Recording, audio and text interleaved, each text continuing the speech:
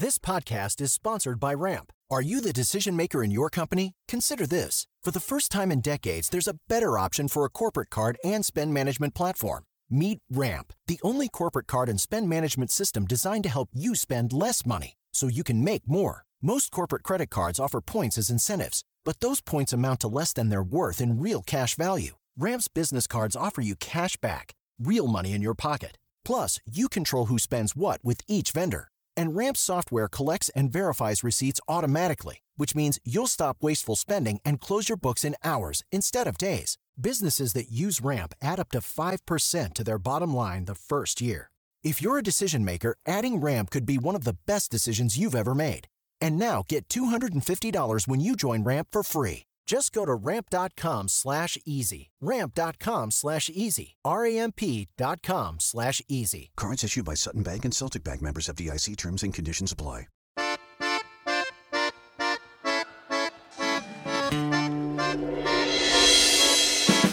Welcome to Gabfest Reads for the month of May. I'm Emily Bazelon, one of the hosts of Slate's political Gabfest. I'm here today with a wonderful fiction writer, Curtis Sittenfeld. Hey, Curtis. Hey, Emily. Curtis is the author of excellent New York Times bestselling books, the novels that include Eligible and Prep, An American Wife. She has also written for The New Yorker and The New York Times, The Atlantic, Vanity Fair. She's been on This American Life. She deserves to be everywhere. And she is the author of a new novel called Romantic Comedy, which, of course, is a romantic comedy. Could you just tell us a little bit about the premise of this novel and the main characters? Yes. So the main character is a woman named Sally, who's in her late 30s and works for a late-night sketch comedy show in New York that bears a significant resemblance to Saturday Night Live. And she's worked there for 9 years. She writes a sketch kind of making fun of the phenomenon of men dating up, generally, like sort of talented but ordinary-looking men dating super gorgeous, super successful, world-famous women, which happens at the show and also, of course, happens in real life. And she's mocking how this wouldn't really happen with an ordinary woman and a super hot, famous male celebrity. And then that week's guest host and musical guest are one and the same, are a charming, smoking hot pop singer named Noah. And she thinks there might be chemistry, but is it all in her head or is it real? And what intrigued you about this setup? Why were you interested in this idea of, an obvious double standard? You have a lot of fun with one of Sally's friends and another writer and also host on the show who is a normal looking guy who is dating a super hot celebrity. And, Sally's I wouldn't say she's bitter about it, but she's really noticing. And I wonder why this was something that intrigued you. By the way, I feel like in general, not bitter, but noticing could be a great euphemism for me to use going forward. In some ways, I think the biggest reason that I wrote this book is that I thought it would be really fun. I thought it would be doubly fun to write about people flirting and falling in love and to set it in the sketch comedy world. I started it in the summer of 2021, deep into the pandemic. And I had started writing another book that I intended to be short and fun, and it was not short and also not fun. And so this one, this idea had been in the back of my head, and I thought, oh my God, that's as much as there's ever a guarantee with writing a novel, this is guaranteed to be fun to live in the fictional world. I kept thinking of a lemon meringue pie when I was reading this book. It just had this light, snackable, delicious quality to it in which you're exploring some serious themes, but you're doing it with a sense of humor and a kind of light touch throughout. So it was really fun to read. One of the questions in the book that's somewhat more serious and I think really interesting is the line between cheese, cheesiness, and, deep romance, sincere emotion. There's nothing like pop music for making us all think about this line. And I wonder, you have this passage in the book where Noah asks Sally to define cheese for him. And he says, because I still haven't figured it out after 2 decades where the line is between cheese and emotional extravagance that's acceptable. And I just wonder what you were thinking about there, whether there were examples in your head, whether Noah is supposed to represent cheese or something deeper.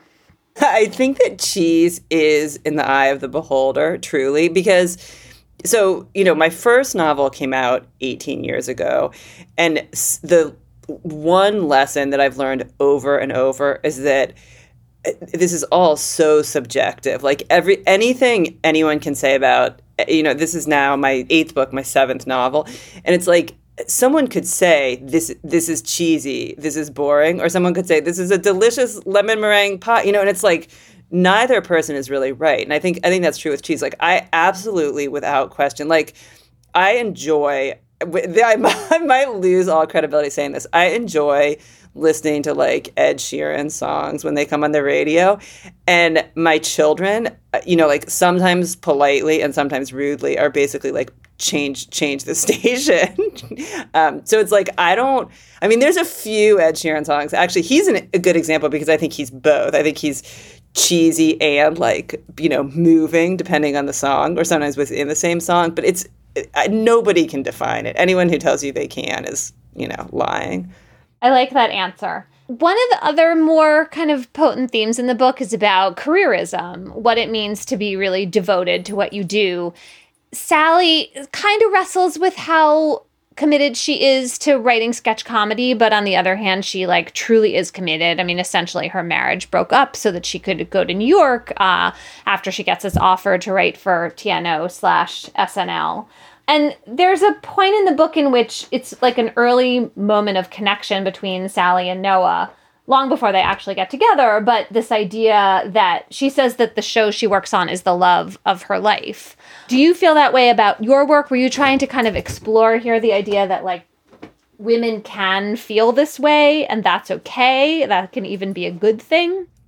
I definitely think women can feel that way and it can be a good thing. I think anyone can feel that way and it can be a good thing. I mean, I certainly feel like there are many ways to make a life. And even though this book has a sort of conventional structure, I don't think Sally herself is particularly aspiring to marriage. And I don't think the book is holding up marriage as like the ultimate goal. But I just feel like, maybe in my 20s, I did think probably that if you never got married, it was sad or something. And I'm like 47 and I totally don't feel that way at all. Like I think the world is like becoming sort of simultaneously more narrow-minded and more open-minded. But if you live with your best friend forever, if you live with your parakeet forever, like if to have the life you want is great. It doesn't seem, though, that Sally is quite having the life she wants when she's writing for TNO and in this kind of like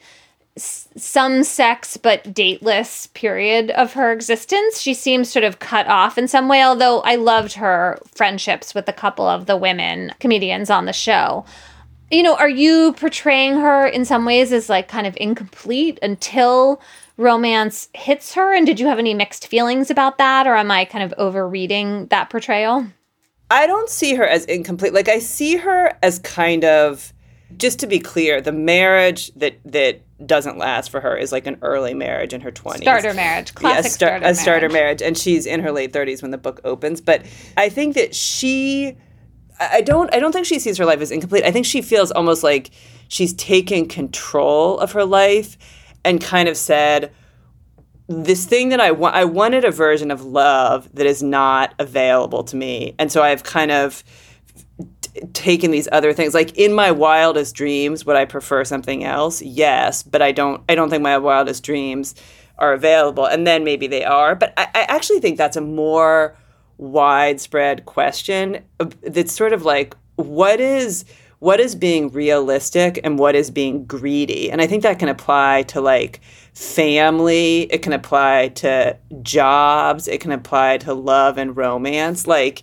and even like somebody who has an okay marriage and then maybe thinks like, I want a spectacular marriage, maybe with someone else or something, or if you have an okay job, are you supposed to be grateful or are you supposed to aspire to more? And it's interesting because a lot of the questions you're asking, I think absolutely these are questions in the book. I don't think they're really answered because I don't think they're answerable. Like, I think the book's like kind of exploring them, but not resolving them. One of the, I thought, bold moves you made was to call this book romantic comedy. And I was wondering why you made that choice. It's sort of like a billboard for your intentions and could have a kind of double meaning. But obviously many things are romantic comedies. There's a few reasons why I made the decision. One is that my original idea for the book was my family was watching a lot of Saturday Night Live during the pandemic. And I thought to myself, someone should write a screenplay for a romantic comedy about this phenomenon of essentially like SNL men dating up. And the star of it should be, a woman who writes for a show like SNL. And then a few months passed and I thought, oh, that screenplay for the romantic comedy should be a novel and that someone who writes it should be me. So it always had these kind of romantic comedy origins. And then some of the other titles I considered were, in the book, Sally mentions that she and the Night Owls are the same age. They were both born in 1981. And so I thought it could be called like the 36th season or the 38th season, like having to do with her age. Or I thought it could be called the Danny Horst rule, which is, Danny Horst is her colleague who inspires her. His dating this gorgeous actress inspires her to write the sketch. And I was talking to some writer friends and I said, these are the titles I'm considering. And when I said romantic comedy, a friend of mine said, inject it into my veins. And I was like, okay, I think we have a clear winner. Got it.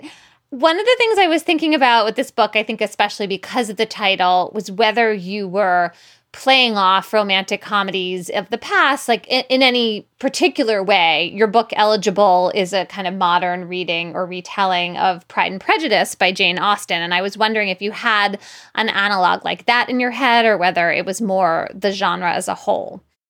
I think it's more the genre as a whole. So I read romances starting in like fourth grade, what used to be called bodice rippers. I read Harlequins. I was born in 1975, so I was a teenager when a lot of the movies like When Harry Met Sally or Say Anything, like a lot of classic rom-coms came out. I saw, all the like Four Weddings and a Funeral, Notting Hill, like saw those in the theater. So it's like, I feel like, I love the form, especially when it's well done. I might settle for it not being well done, depending on my mood. But I don't think there was any particular model for this, but I think that like the structure and the rhythm of rom-coms is inside me and has been from a young age, just without my needing to like clinically study it. One of the things I was thinking about was You've Got Mail, the Nora Ephron written movie, because there's a whole epistolary email section of this book, which I thought was like one of the really fun parts of the book, partly because they're using email, which seems kind of hilariously archaic in some ways, but then the date and timestamps become part of the intrigue of that section because you want to think about like how quickly they're responding to each other. And I guess I was just wondering what you were up to with switching to that form. So You've Got Mail is another movie that I saw in the theater. I didn't study it, in terms of this, but again, it's like Nora Ephron is in my bloodstream. Like I probably have seen maybe every movie she made. And the letter thing was super fun. Like I told my editor that I was going to do that. And I think that, or like my agent, and I think they're super supportive and kind and smart. And I think they were kind of like, we look forward to seeing what you do. But I think there was good luck, Curtis. Yeah, I know. I think there was like a hint of skepticism. And I think it's actually been super fun because it turns out that whatever novel you write, you become like a magnet for people making confessions about that topic. And so the confessions that I'm kind of eliciting based on this book are usually it's like middle-aged women's opinions on how attracted they are or not to Pete Davidson. That's one thing. And then has this person ever had essentially like an email romance that either thrived or tanked, in reality? And are some of those email romances supposed to be kind of furtive and secretive and maybe like cheating on your partner? Because, sometimes when you think of people going online, it's in that more deceptive way. Whereas what's happening here is with people who are totally unattached. And in that sense, it's very innocent. Right. I mean, I think no one has confessed that to me yet, but I mean, Oh, the book is young. Yeah, exactly.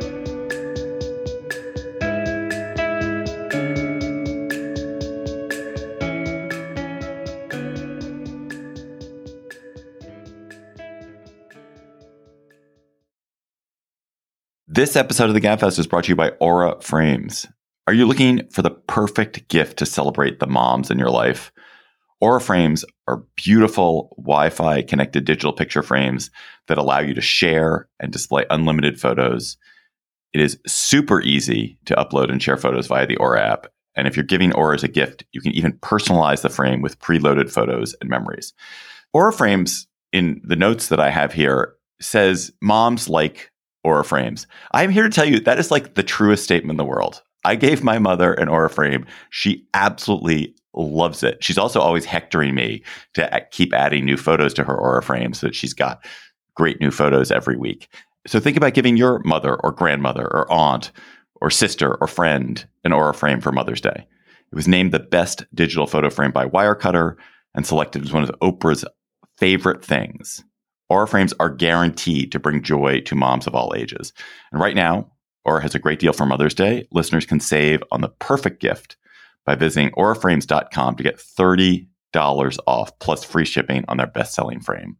That's AURA frames.com. Use code GABFEST at checkout to save. Terms and conditions apply. One of the things I appreciated about the book is the way you work through and describe Sally's physicality and appearance. So she's supposed to be not stunningly beautiful, like kind of normal, probably perfectly attractive. There are moments in which you are more explicit about her thinking about her own body, like before she actually gets to see Noah during the pandemic. She makes sure to get out her razor, like deal with all the unsightly, hairy parts of her body that have not seen the light of day in ages. There's another really funny, very specific detail when she's in a car and she has to lean in and he's behind her and she makes sure not to stick out her butt, which I'm sure like many women will totally identify with, and maybe some men too. Are you trying to make her seem very normal in those moments? Or is there sort of something else going on about how women are self-conscious in the way that they present themselves that, can often be just much more time-consuming and kind of burdensome than I think a lot of men experience their bodies? I think it's all of the above. I mean, for me, there's something so strange about the physicality of being human, and it's often glossed over in fiction and in movies. I mean, I actually think things are like a lot more explicit on that front now than they were 20 or 30 years ago, but there is something so weird where, especially if you're spending a lot of time with another person, I mean, like, your stomach grumbles and like that's the least, and I don't know, there's just something that's so at odds about being a human in a human body and then the kind of front that we present like on social media or wherever. And I think I'm interested in the discrepancy between like the public and private and what you let other people see and what you try to conceal. And I think some of that has to do with, being a woman and trying to be attractive. And then some of it just has to do with being a person. Yeah. I mean, there's also a point in the book where she's being really careful about where she's going to the bathroom in this very deliberate way.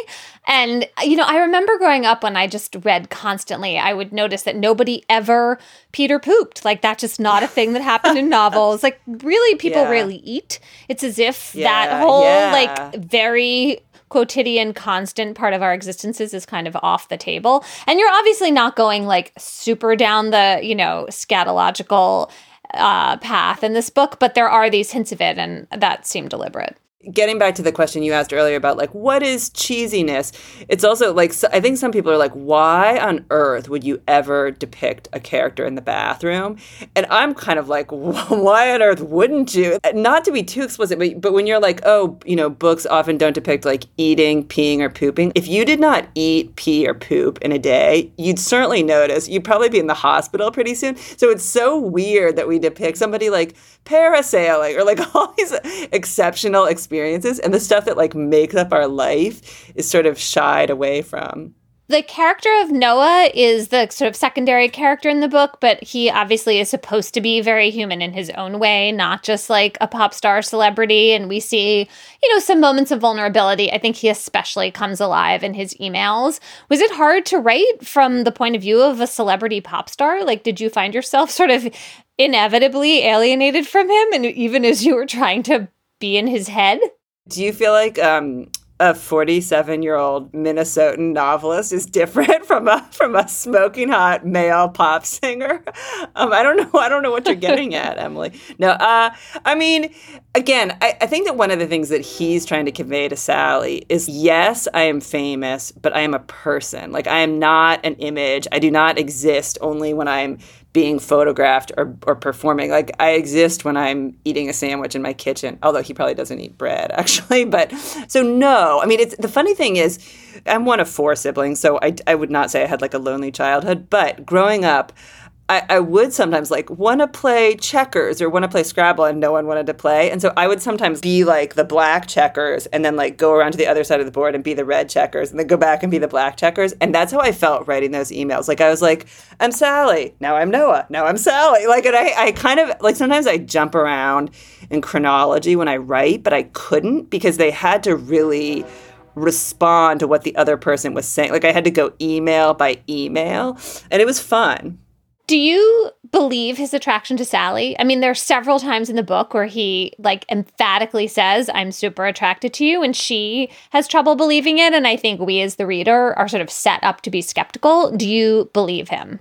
Yes. So I think he's actually honest and says something borderline insulting, which is, if I saw a picture of you, I wouldn't pick you out and be like, I've never seen a woman so beautiful. But I think partly because he's approaching 40, he's dated a lot, he hasn't found a connection. I think there maybe is something about the fact that he could definitely date a super gorgeous woman if he wanted to, many super gorgeous women. And he doesn't need that to like prove something about himself to himself. And then also, not to give too much of a spoiler, but they ultimately like have great sex. And then once those sex hormones are coursing through you, like, I think you're able to see the other person as fairly attractive.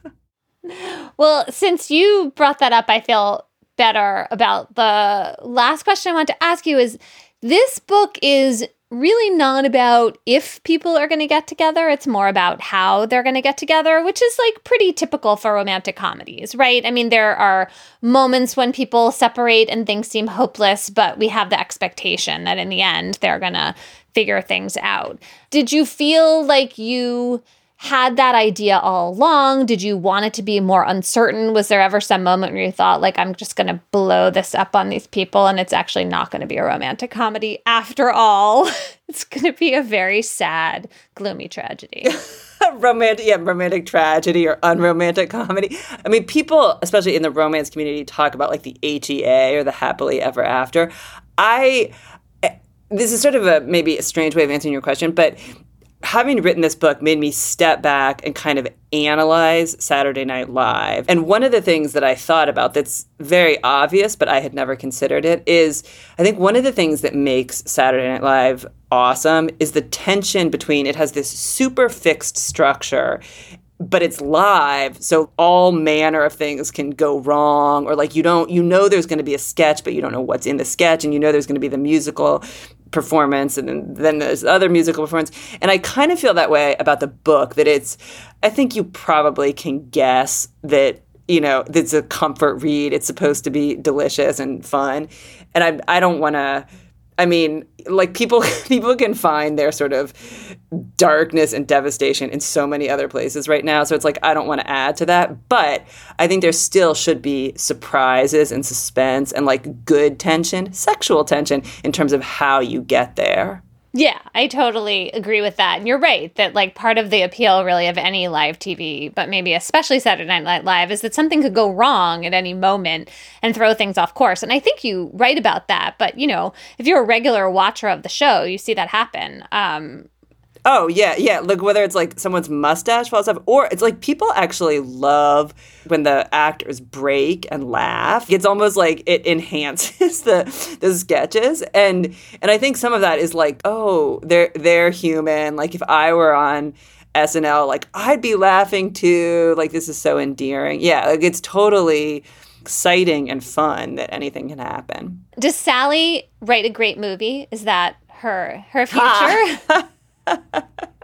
You get to decide, Emily. That's yeah. I mean, I don't think I'll write a sequel, but like, why not? Why shouldn't she? I'll sort of refrain, even though I'm so tempted to like spoil it. But by the end, you find out she has written a movie that's not a romantic comedy, but kind of is a romance, I think. But I won't get more specific than that. I think that's a good, intriguing note to end on. The book is Romantic Comedy by Curtis Sittenfeld. It is just a delectable spring, summer, any season read. Curtis, thanks so much for talking about the book with me. Thank you, Emily.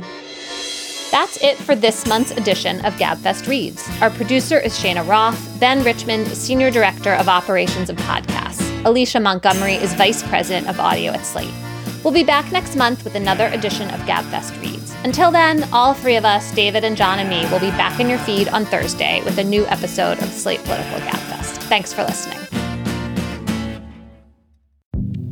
Hi, this is Dahlia Lithwick, host of Slate's legal podcast, Amicus. If you're listening to this show, you might be interested in Amicus's live show that we're hosting in Washington, D.C. on Tuesday, May the 14th. My colleague, Mark Joseph Stern, and I will be talking to some amazing guests, including Sherilyn Ifill and a sitting state Supreme Court justice, all about how originalism, a relatively recently invented way of interpreting the Constitution, has taken over the Supreme Court and radically reshaped the law.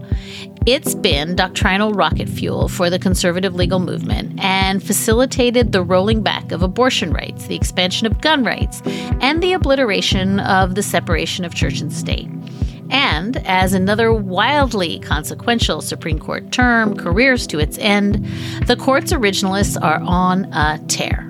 But there's something you can do about it, and we hope you'll join us in D.C. on May 14th to explore the possible pathways out of the current situation. Go to slate.com/amicuslive for tickets.